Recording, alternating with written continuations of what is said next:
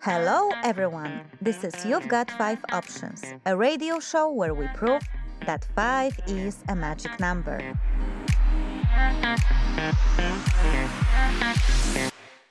Our experts will give you 5 tips on how to make your private or professional life better. We will solve your life challenge by giving you 5 different options to choose from. And our guests will answer 5 exciting questions while live on air.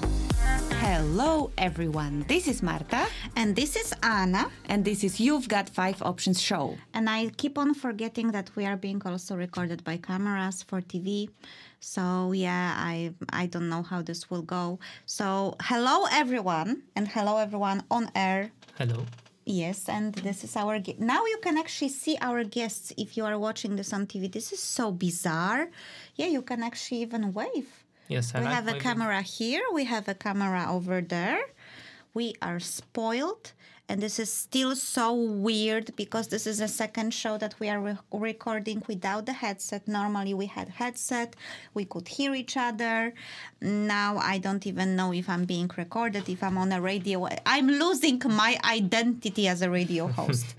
But most welcome. We have our wonderful guest here. You can see him. We have Marta ready to co-host with me. Right, Marta? I'm not sure about co-hosting, but I am definitely sure about learning quite a lot of new stuff today. Definitely, because we have a fantastic topic. I know that I always say we have a very special topic, we have a very special guest, but you know what I realize? We are just good at choosing special people and special topics. That's why.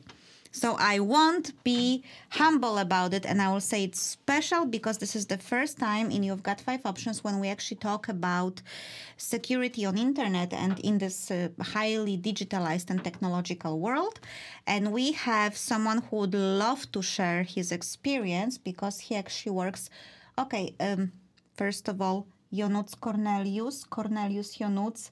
I don't know. I think you should just use Cornelius. Most of my friends and colleagues in Denmark know me as Cornelius, so I think it's the safe way of calling you. So we have here Cornelius, who will talk about his own experience and his own private thoughts about the security on the internet. And actually, you have wrote to us that you would like to be a guest on the show, and you came up with this idea to talk about, the dangers of internet and technology. Am I correct, or am I making this up? No, you're not making this up. No, I know your show from people that were guests at your show. Mm-hmm. So it's amazing the fact there's a lot of place for creativity in Aarhus, but I think that most of the serious things that are that we're meeting in our daily lives are kind of a bit left aside. And I think security on internet or just IT security in general is one of the topics that should be addressed. And I'm saying this as a specialist in the field or as a person that works in this field. And also because I noticed a lot of the internationals that are coming to Denmark have a lot of questions about the media attacks and then a lot of the spam that are happening on in the country, and not only here, world level. Okay, so you basically are on a little bit of a mission to help people understand or become more aware about those dangers or potential consequences of being, let's say, more like freely doing stuff and not really caring about security, right? It's kind of like you would like to it's spot on. Convert people? No, for internet safety? That's not the purpose. I think the first step in being safe in all the aspects of our life is to be aware. And again, I'm not going to use a lot of technical words, and I'm just going to explain as I would explain to my grandmother. No offense for the listeners. I know some of them have a higher level of understanding. It's just I want to make sure that everyone understands what I'm talking about. Including your, us. Yes, and everyone. We want the grandmother level, actually. Yes. We love the grandmother level. Yes. And I think that, explaining something like to a 5-year-old is a skill that is a super special skill. Yes. Otherwise, you just sound like someone who throws terms on people and they don't really get you. So this is actually a fantastic attitude you are having, and interesting that you said grandmother. This is what we were actually lately asking our guests, because we realized that 5 years old might know a little bit more about this than we can suspect. So actually explaining this like to a grandmother could be a good approach. But before we will give you a bit of a space to introduce yourself, I would like to say that this show will be divided into parts. In first part, Jonuc, I'm sorry, Cornelius. Don't apologize. It's because I can actually pronounce your name. Yes, excellent. So that's the whole thing. So Cornelius will tell about his 5 picks for those, let's say, things we should be aware of regarding the safety and security on internet. And then I will have my 5 picks, which are probably a little bit more crazy and futuristic, but they are there nevertheless. And I will ask Cornelius and Marta for their opinion. So this is how the show will be structured today, because we love structure. Yes. Yes. No, we don't. Yes, we do. Okay, I'm divided. See, like the show. But please tell me, because if we understand correctly, you are not a Dane. I know you're not a Dane because I can pronounce your name, and I know for a fact that you are from Romania. So how did you end up actually here in Denmark, Cornelius? Yes, you're right. I'm born in Romania, and I lived there until 5 years ago when I moved to Denmark. In 2 weeks, I'm going to have 5 years in Denmark, and proud of that. And I still want to stay here, which is also a good thing for me. I have a quite, let's say, interesting story in terms of personal or professional development, because I studied biology and my master is in veterinary medicine. So you might ask... What? Yeah, so you might ask yourselves what I'm doing in IT. Is at the end of my master degree, I started a PhD in molecular biology, but the grant was cancelled in 2007. There was a financial crisis that hit Europe. So over the night I had to change my job, mainly because I couldn't find anything for 2-3 months. And a friend of mine was asking, okay, do you know anything about IT? So at least do you know how to guide someone and tell them how to restart their PCs? And that I can do. So I joined an IT company in my hometown in Romania. And 6 months I decided that, well, it's too easy for me. I want something different. 5 years actually after, I was a team leader in my own team, and then I had a lot of certifications and a lot of training classes and experience gathered. So I also wanted a bit more. There's something that has to do with the social status or how it's like to be a professional in Romania. So I wanted something different, and I always liked the Scandinavian culture, and I was reading a lot about this even before thinking about Denmark.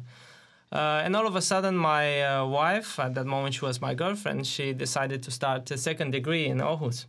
So I said, that means this must be a good sign. So I came here and visited Aarhus once. I liked it. And after 6 months, I moved here. Okay. You are aware that we are just being recorded. Like, holy crap! Yeah, just are go you ahead. you are by education a biologist? Yes, and my master is in veterinary medicine, so I actually have half profile in veterinary medicine. Okay, and you wanted to make a PhD in molecular biology. Yes. Wow! So is that quite close to quantum physics? No, I think it's easier. It's easier to grasp. I don't like physics, so I don't want to talk all due respect for physicians, but I think biology is much easier to grasp than physics. Can I throw in a question here? Yes, go ahead. You can throw whatever. Yeah. You just throw it a lot. Who did you want to be when you were a kid? I wanted, again, all cards on deck. I wanted to be a priest when I was a kid.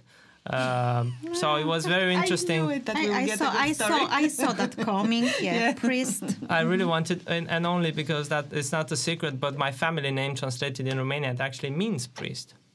Really? Yeah, so if you say to someone, then if you're not using the one more letter at the end, everyone would think, are you a priest? So I said, no, this is just a family name. So I wanted to be a priest, and then I didn't succeed in getting to high school. And after that, I wanted to be a military person. I really like structure. I really like that. A military person, a biologist, a veterinarian, ending up with IT security. Yeah, you might say Total that I sense. don't know what I want from life, but I can assure that I had some very good ideas about what I want to do. So it's just I followed my instinct more than my rational side of the brain. So if I liked something, I just start doing it. And it works. So that's the good thing. It's actually worked, because if you would have asked me when I started in IT, I said I might end up in a call center like in the Slumdog Millionaire movie, just dealing with unhappy customers. But I didn't want to do that, so I looked for something much more interesting. Yeah. So I just did it by myself. Okay, that's an awesome story you have over there. Thank you. I have to say, and just to clarify, a priest of a church, Orthodox church or Yes, Catholic? Orthodox Church. Yeah. So you would be able to marry.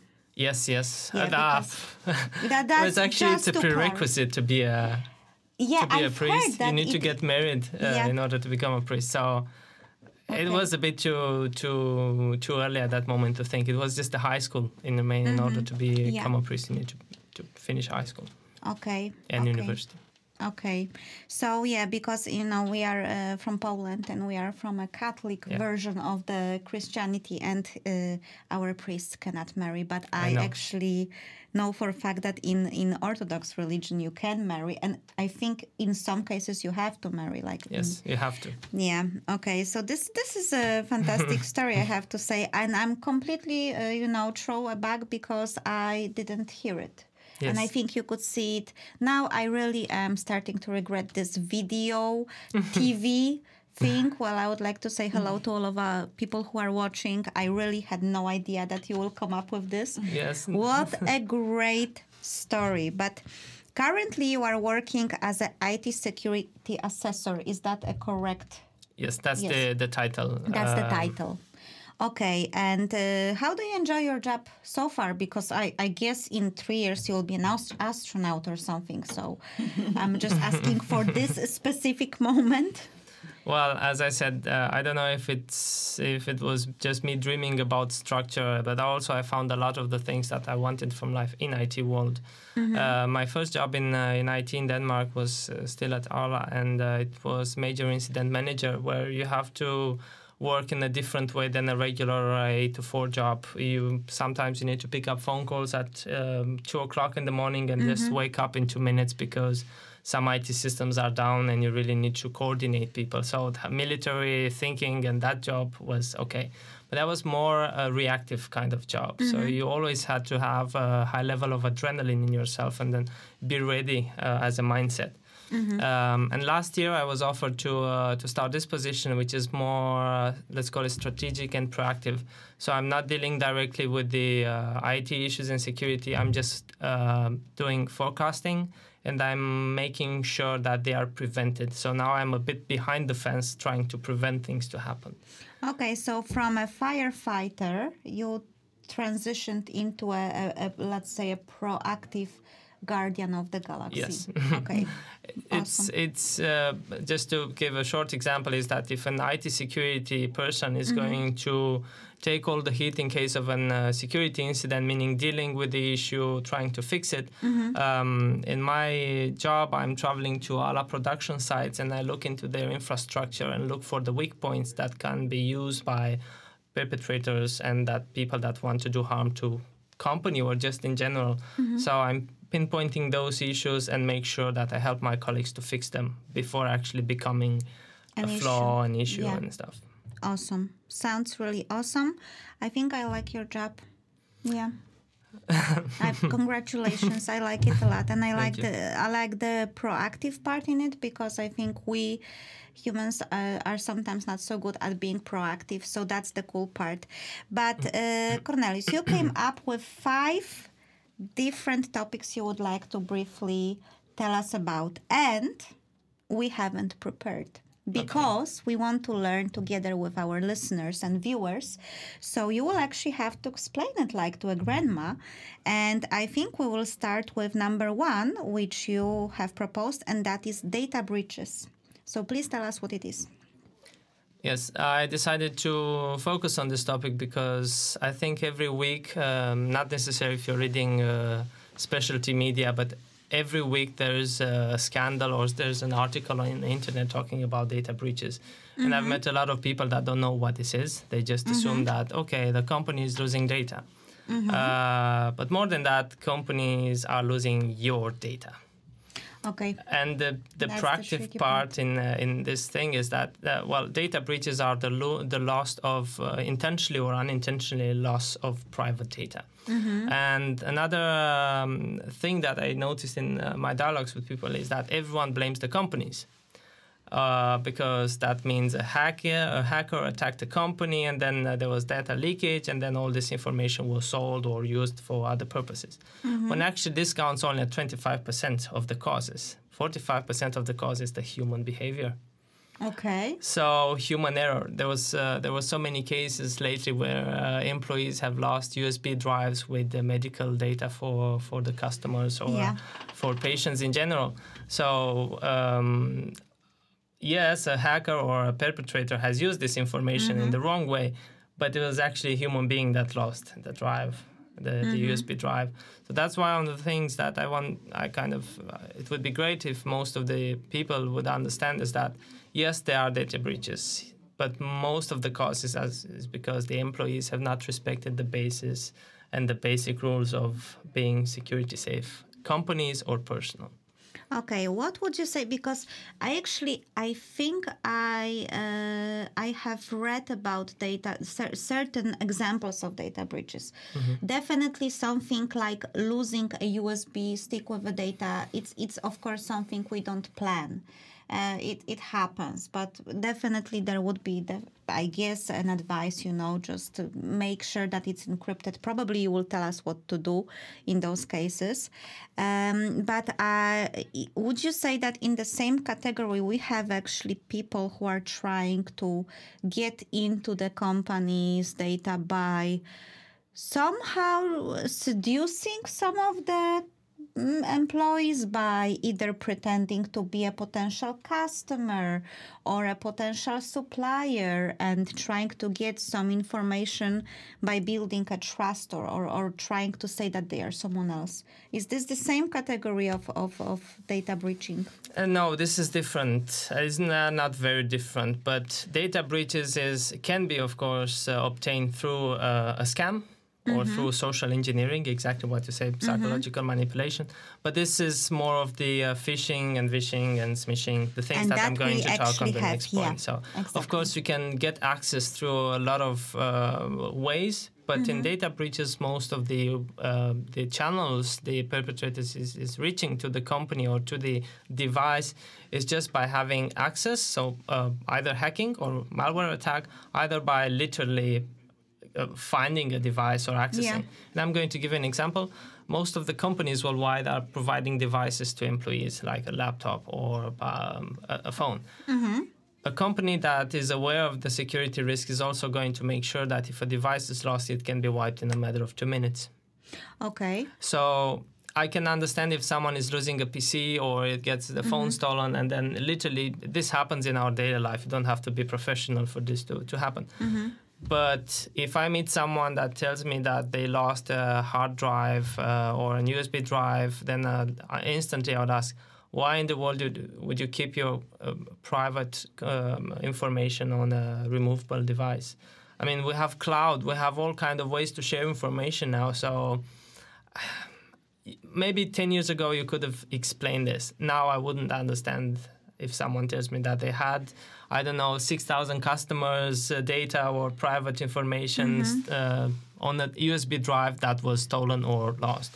Okay. So, because, now when you talk about this, yes, I am guilty as charged. I lost a company laptop once. Actually, as IT security told me, I didn't really lose it. I abandoned it because I left it in a train. I remember, it was a stupid mistake because I had my purse and I had my computer bag. And then I got some additional bag or something. I don't remember. It was a present or something. And then when I was leaving a train, automatically I counted. I have 2 things in my hands. I have a purse and a bag. Yeah. It's just that I had 3 bags that day and I forgot that computer is actually, on the top of the seats. Yeah. And then I lost it. So I have straight away called my manager to say that, my computer just, it's in a train. I actually wanted to come back, but I couldn't. And then I had to, go through a procedure of reporting this, and I reported to the police and so on. I am absolutely sure that nothing was wiped from that computer because I retrieved it. It ended up in some city, and then it's Denmark, someone brought it to the police, so it was there and so on. But I have to say that I don't really remember any like a quick reaction procedure. I only know that the procedure was very long and quite embarrassing because they told me I abandoned my computer. And, but nothing was wiped out. Do you think but there was a codes and encryptions that I think you had to put in order to access it. Do you think it's enough? First of all, not all the companies are protecting their assets through a process or a procedure that regulates the way or regulates your reaction in case you're losing of an asset. That mainly because it costs money. And also because it was your device. Usually those devices are having a specific label on them, or they have a sign, or you are informed as an employee what to do in case you're missing and you're losing an asset. And usually by default, if you're losing a laptop, then of course if the company has a service desk, you need to call the service desk, and someone should do it as a good practice immediately. Literally, if I would be in this place, and sometimes I am in this kind of situation, I don't think twice. If someone reports the PC stolen, I would just go ahead and wipe all the information. Okay. And also because depending on the investment of the company is that you can actually track on GPS where is the device, and also because some of the systems are so well done that you can be maybe one of the best people in hacking or in IT in general, but you won't be able to access that data on the hard drive no matter what you do. So the best case scenario, they can remove the hard drive, replace it with a new one, and then they can use it as is. But if you want to use that specific hard drive, then you can't because the level of encryption is high. Okay. But, I really don't remember if I went on. I know that I had this emergency security phone number on a computer. Okay. So I don't really think I was able to call them, but I called my manager. But I think I just went with my gut feeling, I felt, okay, I think I have to call my manager, and I think I have to call my manager now. Yes. I don't remember going through any training at that point or any like what to do when you have this situation. But I will have a question then, just to close the data breaches topic. What would you advise us, people, the employees, or people who have their own business and carry around the data? What would be the minimum level of protection in this case, not to make those things happen? First of all, I assume that most of the employees have a specific level of access to specific type of information. So that also changes a bit the balance, because if you are in on a job that deals with secret or confidential information, then of course you will be guided on how to store and transport this information, like a level of encryption and cloud security and so on. If you're a regular employee or a personal, just make sure that you're not losing the any external drive or unpluggable or jump drives. And specifically, don't store critical information on something that can be lost. I mean, again, 10 years ago might have been a bit difficult to store this information because cloud was expensive and we didn't have network area storages home and so on. But now it's rather easy. So why would you transfer confidential information on something that can be lost? That's as a person. As a company, we can't do that much. We can only make sure that we don't open the door to the bad people, let's call it like this. We can't really influence if we are not in IT or if we're not dealing with the servers. You can't really stop a hacker attacking the server or the data center. But you can make sure you prevent it by having a correct posture in your daily life. Don't lose passwords. Don't let other people check your password. Don't give links to essential information to other people. So Okay. I think that closing this topic, because you made a question which I would say probably is rhetorical, but it's a question nevertheless, meaning why would you store important information on something that is, you can move or it's a remote thing? I think for many of us, it's still a force of habit. Yes. And I think that especially for me when I'm not as young as I look like. I wish, but I'm not. That was the way we were transporting data. USB was the most common way, and especially when you couldn't share things over some sharing platforms and the clouds, you were just plugging in your USB, copying something, giving it to another person. So I think it's important to update the mindset, but sometimes it can be tricky because I think for IT people, it's so obvious. Right? It's so obvious. Like, yeah, most of the times. Yeah. Why would you even think about this? Well, because I was born in 80s and this is how we roll.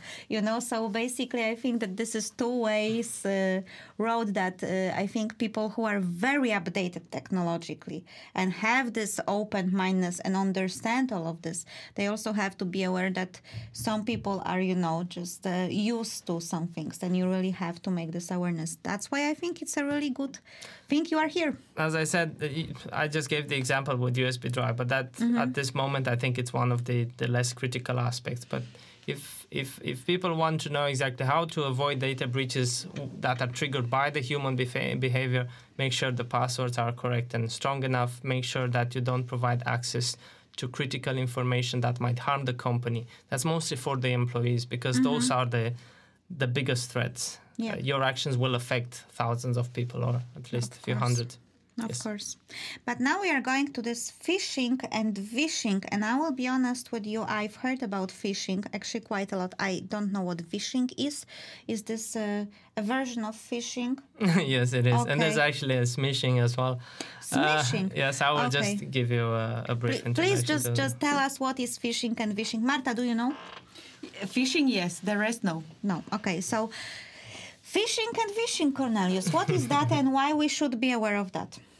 Those are types of scams that are used by people with bad interests or good interests for them in order to get access to personal information. Later on, this personal information can be used to impersonate you for in dialogue with, banks and maybe hospitals and other institutions. And the difference between them is the way they are communicated. Phishing is the email way of providing information. Vishing is the voice or the phone calls, most likely. Okay. And then smishing is the SMS scams that we are all aware. Okay, now it makes sense now. Yes. Okay. And the reason for which I want to focus on those three is because I get at least 2-3 scams a month at least, and maybe now because I blocked another numbers, it's that common. And I'm thinking that I know how to behave and I know what to do, but I also know a lot of people that don't know what to do, and they go through internet YouTube videos and they try to act like other people, which is actually specialists and they know how to handle. So I just have I want to set up some level of understanding about that. Okay, so please advise us something, because I will tell you one thing. With this vishing, which is a voice thing, with emails, I'm actually skeptical. If they ask me to click on something, I'm not clicking. Even if it's, people I know, I'm like, I'm not sure. Maybe I won't click, maybe I will. But with this vishing, it didn't happen to me because I'm really lousy at picking up the phone. And I always had this philosophy that picking up the phone from a number you don't know, it's like taking a hitchhiker, to your car. So I know I'm quite weird here, but I've heard stories and I actually experienced that. There was a colleague of mine and she was actually in the office. It was at working hours. She was getting a phone call from someone from Microsoft? Yeah, that's the most common. I got it scam. Today, guys. Yes? Are you kidding? No, I have no Windows equipment. Bye. Yes. Yeah. But the thing is that, because they can really confuse you with some terms and stuff. but then they are becoming there is something in a voice because she got upset. Yes. They are becoming quite demanding, domineering, like listen, you know you're in danger, listen, I'm trying to do my job. It is putting a very high psychological pressure. And some people, it's not even about, you are not even able to assess the ridiculousness of the situation. You are just being dominated by a voice, and you are kind of like, okay. So what to do? Well, that's why I'm saying those type of scams, they are based on social engineering.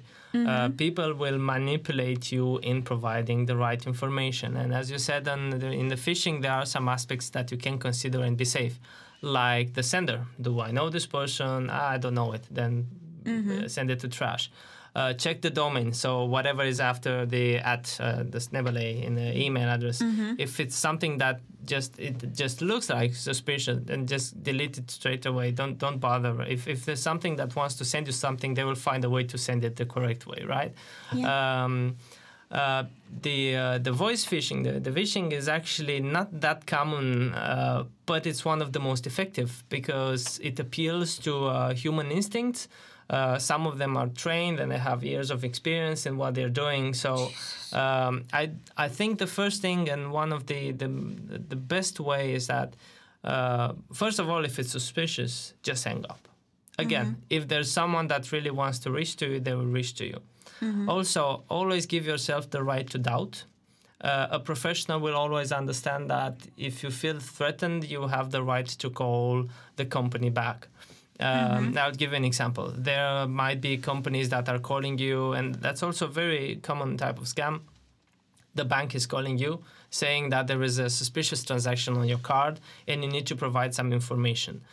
Usually those kind of requests in the phishing sphere, they come with an element of urgency. As in, you have to do it now. You want something, you have only 5 minutes.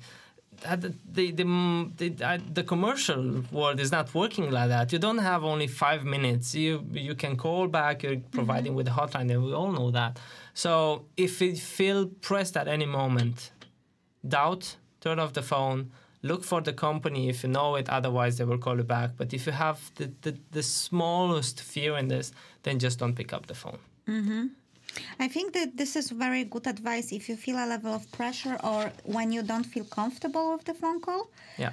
I think that this is one of those things that we don't feel comfortable as humans with, just hanging up with no explanation. You don't have to excuse or explain yourself. You can always call back, as you said, to look for your bank's hotline and say, I just got this phone call. It made me feel a little bit weird, so I would like to, confirm that this is actually coming from the bank.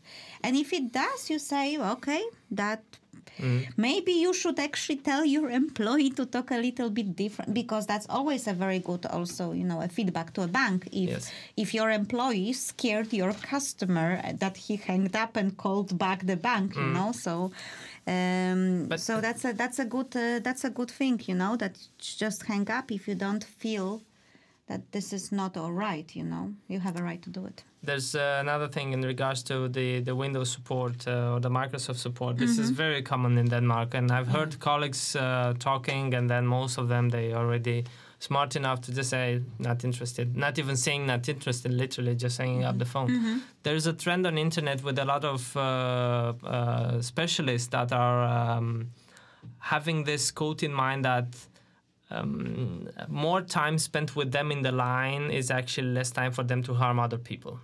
And they accept to be remote control, and they accept to install a lot of softwares that are, of course, malicious software. Whoa. But keep in mind, they are specialists, and most of them, I hope, they know what you're doing. So the fact that you keep them on the line, it might help in some way, of course, losing their time. But my advice is be precautious. If you don't know what you're into, and if you don't have a level of understanding of the situation, just close the call and blacklist the number. Also, if you see weird phone numbers, I got one with plus something and 3 digits, and I said that this can't be right. Aruba or something. So don't pick up. There's literally, I don't think, unless you have someone in Aruba that you think is going to call you. So again, give yourself the right to doubt everything, especially when you feel threatened. I would like to say that I get quite a lot of phishing now that I know what it is about. I have several kids, and on many occasions I get phone calls from parents that want to arrange, play dates from schools, SFOs, kindergartens, and so on. I pick up the phone because I get many occasions where I feel this could be related to the kids. So I usually pick up the phone. And so often I get this kind of thing. Yeah. And it's then, I, for example, cannot pick up the phone and I see a lot of numbers. And so often I call it back and it says this number doesn't exist. Yes. It's amazing. Really? Yeah. It's a very good way to know if you were, an easy way to know if it was a scam. Because if you call back, it's not going to work. This number is going to be, I can see that I get that at least once a week. Yeah. And then I immediately block the number, of course, when I know that it has been this case. But I literally get it a lot because I do pick up the phone. Guys, I might be getting it, but how would I know if I rarely pick up the phone from numbers I don't recognize? And I think I got super scared when actually my boyfriend picked up the phone from somewhere, and it was, I don't remember, some country in Africa. And I don't know what happened, but then for some reason some money disappeared from his bank account. I've heard it's some kind of elaborated one. So basically, after the stories, it's like, I don't know the number, I have an email address, please write to me. I like to control my communication, so but I also get phone calls from numbers, and sometimes just for, I would say, curiosity, I check them on internet because there are some of the numbers are actually reported as scamming numbers or something. So, and actually half of them are. And if I check the number that called me and I find that here in Denmark it's called CrackDK, and I can see it's an actual person or a company, I call back. Yes. But that's how I deal with it. Maybe in a bit a cowardish way, but as long as you're safe. As long as I'm safe. By the way, if I don't know which camera is recording, I'm still not used to that. If I'm looking straight, like not on our guest and not on my co-host and not in the camera, it means I'm looking at our technician Dennis. So he won't feel. Yeah, he's alive. He exists. He's an actual person. He's not a scam. He's not a robot, yeah. And he's also not a product of my imagination. So I can now imagine how this will look like. That I sometimes just talk to the wall or to an empty space, but I talk to a person. Perfect. I have one more thing to add about the SMS, which is also a very common way of being scammed. For people living in Denmark, there's a very good application, phone app called Selvforsvar. You will literally get alerts each time there is a new scam on the market, and the application is very well done. And again, it's written in Danish, so if you don't have a minimum level of Danish, it might not help. But you get an insight on all the active scams on the market, so you could see a trend increasing, especially on the Christmas time or on sales or Black Friday. There's a lot of them. I can only think about the people that have no basic understanding of IT. They might end up clicking. But as a bottom line, if there's something that raises your doubt, then most likely it requires a bit more attention. And also remember that in Denmark, the official communication with the institution is through e-Boks and NemID. If you get anything that is asking you for money or personal information, just delete it. Don't even bother opening it. Perfect. I think this is a very good piece of advice. And I think we will also include the exact name of the application in the show notes for this program. Yes. The program will be available on our website, the5options.com, and also, like always, on Spotify, iTunes, and all podcasting apps. I feel like a lady who is working in a promotional radio, but we have to tell people where they can actually find it. So I will skip for now the two topics that you have written, because I want to make a nice and smooth transition to the rest of the topics, and it will be a lot of fakery involved in that. So now I would like to talk about the consequences of weak passwords. Yes. And I would like to ask you, are there still any weak passwords? Because now when I'm trying to come up with a password, I feel it's almost like an intelligence test, like use capital and letter and some sign, and it cannot repeat, and I'm like, oh my God. And sometimes it actually literally takes me 10 minutes to come up with a password. But you still have the consequences of weak passwords. So is this still a threat? Yes, it is, because now you're talking about something that is well known. It builds a specific behavior in the way you have to put passwords. But weak passwords existed before the site was asking you for minimum 10 characters with the alphanumeric and a lot of asterisks and stuff. Yeah. So yes, if you have an email address that was created maybe 10 years ago and you haven't changed the passwords to it, then it's still a weak point, right? Yeah. And let's face it, I don't know. For example, I'm having two email addresses. The one that I'm usually giving to everyone, and then I'm using as a personal email. And I also have another one that I'm using when I'm buying something on the internet, or if I have to register for a webinar or whatever. Mainly because I don't want my email to be highly accessed by a lot of spam, and maybe one day I'll just click the wrong way or... So, yes, there are weak passwords, and I've seen start 1234, user 123. Those are old passwords that are still there. Okay. And I think there was a few months ago, or just in the end of last year, there was an analysis made by an audit company, and they discovered that around 8 million or 8 billion email accounts were used the wrong way. That was because the passwords were easy to access. Yeah. And there's actually a site called Have I Been Pawned? I can give you the link, where you can put your email address and see if your email address was used in data leakage or data breach and so on. Seriously? So you'd be amazed to see that, yes, by using the rules that are currently on the website, only if you're using the address the same time. So if you're not asked, if you're not prompted to change your password, then you keep using that password, there is a risk in that. That's why it's recommended to change it regularly. Okay, so if I take it correctly, the two main advices would be create a strong password, for God's sake, number one. And number two would be it's a good idea to keep two emails, right? Could be. It's the idea that suits me. This is my private life. As a company or as an employee, most of the companies are providing a two-factor authentication, meaning that first time when you log on, you either have to use your email address or your username, and then the moment you input this information, you will get an SMS with a code. So that's not, of course, the best way, but it's the best current way to keep yourself to be safer. But I don't think as a person you will do it home. So at least protect yourself by having a good password. And again, remember, what are you protecting? Are you protecting, I don't know, your hard drive that has pictures with family and, important information? That's one. Do you have a small startup and you have budgets and a lot of accountability? Are you an employee and you're protecting the company? The bigger the impact your behavior has, the stronger the password should be, right? Of course. Yeah, makes sense.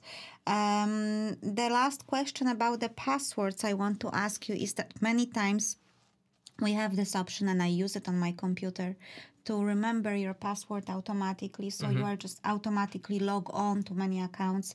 So each time I go on Facebook, each time I go on Google or YouTube, I don't have to type in password. Would you advise us all to log out each time and then log on again? Or it doesn't really matter until someone is actually having your computer in his or her hands? Well, remember that you're putting your username and password on a site that belongs to a company. And let's say there's a company that allows you to search for things on the internet. If that is breached, then your information is breached as well. I think password and username, again, depending on what you want to protect. I mean, if you have no valuable information like banking, right? And then you just want to buy on eBay, remember that on some of the sites you leave your bank account. So if it's something that I wouldn't recommend to do it is to make sure that the accounts that are having that are linked to your bank information, it should always be logged off. Okay. Or do not use that option that allows you to store banking information by default. I know it's easier because we're doing it. But if it's something that is a new site and you say, I'm going to buy this dress only now and I'm most likely not going to use it, then just don't use it. And also check the level of security. You know, there's before the www, there's HTTP and HTTPS. If it is an S, then it's secured. So you can be a bit more relaxed in what you're doing. Yeah. If it's a site that you're not visiting very often, so then make sure you have one-time payment and that's it. Don't store data on. Okay. But you have pointed out something super important. I think we all are trying to save time. We are all annoyed with, just putting passwords and logging in everywhere. So we are just looking for shortcuts and, and modern setup of all these accounts and technologies allowing us to remember our passwords, to remember our logins. So I think we are a little bit of a victim of our times, when we are actually encouraged to just store our passwords, and then things can happen. But what I need to tell you now that we have a really great discussion and I'm learning a lot. And I'm not sure if we will be able to go to the second part of the show because we will be talking about fake news and media manipulation. And that is only your part of the things you wanted to present. So I'm actually thinking about making a second part of this show in the future where I would like to talk about the other things that I have found and I would like to hear your opinion about because it would be also ridiculous to squeeze it in the last 5 minutes. Okay. So let's just focus on your awareness. Yes. Session today, and hopefully we will have you again in our program. What do you say? Sounds good. Marta, do you agree? No, I will not let Cornelius in because I knew it. He scared me today by calling me, and I thought it was another wishing. No, of course, you're very welcome, more than welcome. It's really scary. Interesting. It's really interesting. Of course, it's great. We can have the other aspects another time, and I think we can just provide a bit of introduction for the other part. Talking definitely. And I will, if we don't have too much time, I will just go with both of them at the same time because they kind of go hand in hand. And then the one is fake news and then media manipulation. I think in my opinion, it's one of the biggest threats that should concern us as public people, not necessarily as employees, right? It's mainly because a lot of the decisions we do, according to the studies and the recent work, are our reactions are built by other people in some way. And I'll just give you an example. I was reading an article about how the social media is influencing our behavior. And then actually that article pointed out the fact that when you're checking social media and you see a lot of people being happy, because that's why most of the times we post on social media, then it kind of makes me feel, oh, that guy is in Dubai, or and I live in this country, and then it's cold, and then you see another, oh my God, this guy is also traveling to, Ireland, but I'm staying home. So if you're very aware of your feelings and your state of mind, you can see it so well that how social media is influencing you. Yeah. Now think about from the perspective that you get most of the times fed with a lot of wrong information, which is, for example, media manipulation is influencing fake news. You see a guy that moves his lips, it looks like the real thing, and it's actually when you read, this is actually media manipulation, and this is a deep fake. The thing that you were saying, meaning that for an untrained eye and even for a pretty good trained eye, you won't see the difference unless you double check, unless you have the interest. But let's be fair. How many times we double check the articles we read on the internet? I think very rarely, to be honest, unless we are very interested in the topic and we have the investigative, DNA in us. But exactly, those are the last two topics we are talking today about. So fake news and media manipulation. So your statement is for now that media manipulation leads to fake news. Yes, it is one of the factors. Mm-hmm. And what do you think... media manipulation. Do you think it's a domain of public, respectable media houses and outlets, or do we talk about more like manipulating by, I don't know, everyday people on social media? What do you mean by media manipulation?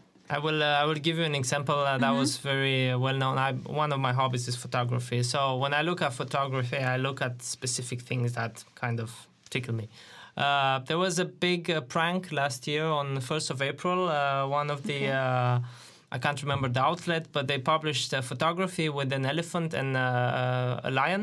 And the elephant had a lion cub in the big nose. I forgot how you call it. And there was a very, very interesting and heartwarming message saying that there was a fire and the elephant saved the lion cub, while the mother lion was just joining them. It's like, it looked fake from the first thing and said, well, I studied biology, it will never happen that. And then when you look at the shades and at the picture, you don't need to be a specialist to see this is a fake. Well, this was this was shared for a couple of million times and taken by other big outlets, and I think it showed up in New York Times or something like this.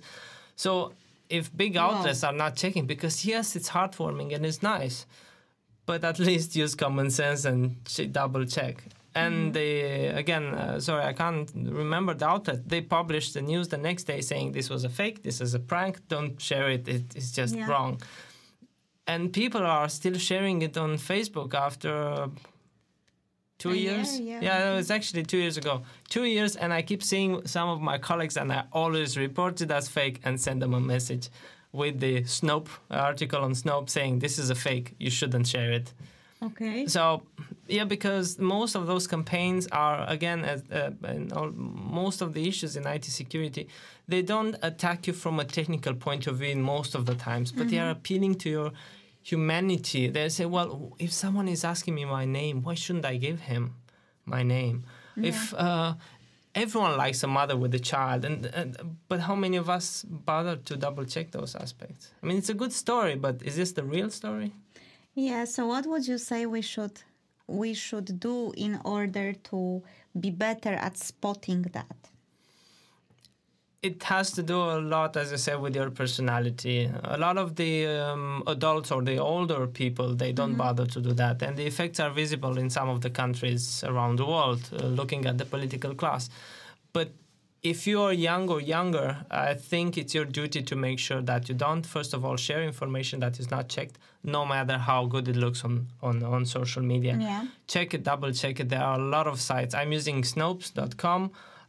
You just search for some keywords, and then you can see a lot of, this is actually fake. And if it's something that sounds too good and it appeals, I don't know, to your human instincts, I'm not talking about campaigns like helping people and helping poor people and war zones, but if it sounds too good and it's kind of, you feel your heart breaking, if you want to click a like or share it, at least make sure that you're aware that it's a fake thing. Yeah. And particularly be aware of the political contents. It's so easy to manipulate nowadays through the wrong political message that is sent. And just a short story, I was reading an article 2 weeks ago about a tennisman from Romania. She's actually number 2 as in competitions from Romania. And she gave an interview to 2 of the famous journalists. And they posted on their website and on Facebook the entire interview. And then they came with an entire article with more than 50 different articles that were kind of written or taken by other media outlets with a complete different content. Okay. Just by saying we were never 2 good friends because we never played tennis together in the school or in the tennis school, and they just took that only part. We were never good friends. Exciting. We were never good friends. So everyone is looking for sensation, and everyone is looking for something that creates debate because we want to make ourselves heard. If it just sounds, if it just looks like it has a lot of exclamation marks, and if it's sensational, just avoid it. You can read it, but at least don't share it because it's not the right thing. It's not moral. It's not illegal. It is wrong and immoral to do those things. Yeah, I think that we are touching now a very interesting topic of the media manipulation that leads to these fake articles or fake things when you cut a sentence or you take a sentence out of context, and it's that way more difficult to defend yourself because you actually did say it. Yeah. You just said it in a different context, but it's super easy to do it in that way. But I think we all know, I think there was this very infamous case of a manipulation with some picture of a young child, 2-year-old child who drowned somewhere, and it was said that those are what the Syrian refugees are going through, and then it turned out that it was a different country, it was a different context. So there are people who are trying to maybe win good causes by manipulating media. There are people or there are politicians who are trying to scare us by using certain pictures, and manipulating them in a way and creating a fake news out of it. There are fake news that started wars or where, a justification of an attack of a certain country on a certain countries.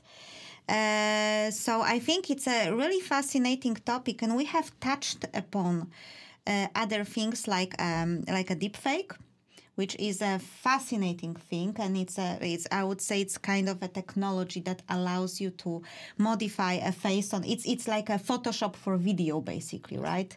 Then we also looked at the fake news and the social media, but we also can look at the fake social accounts and what they can do and how they can harm you or actually make stuff for your business or for you personally.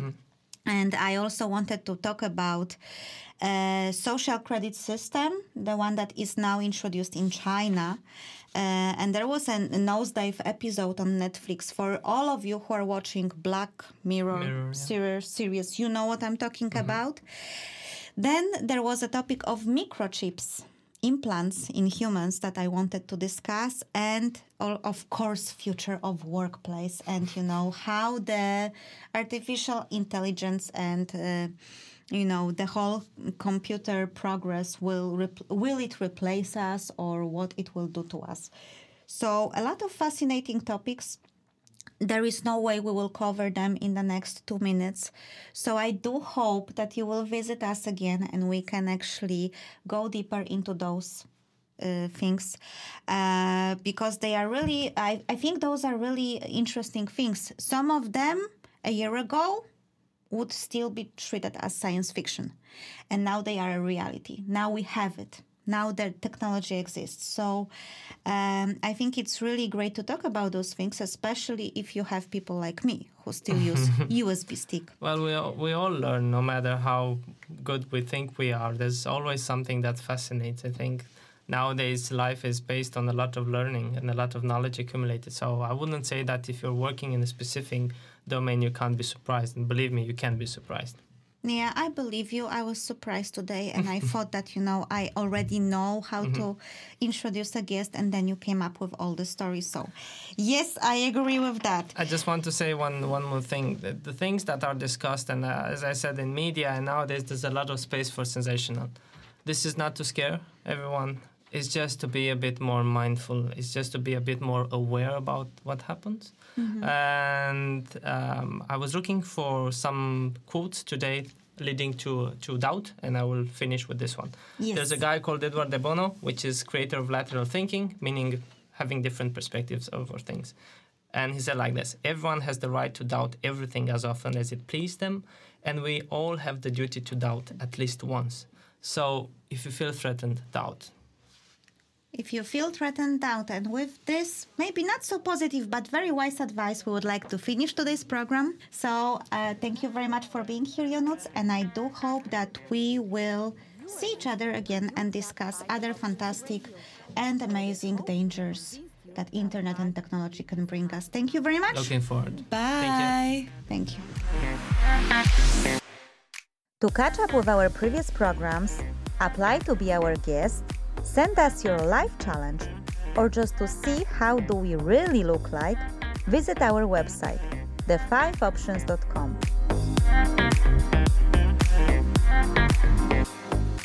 We hope you enjoyed this episode and that you will come for more. That's all, folks!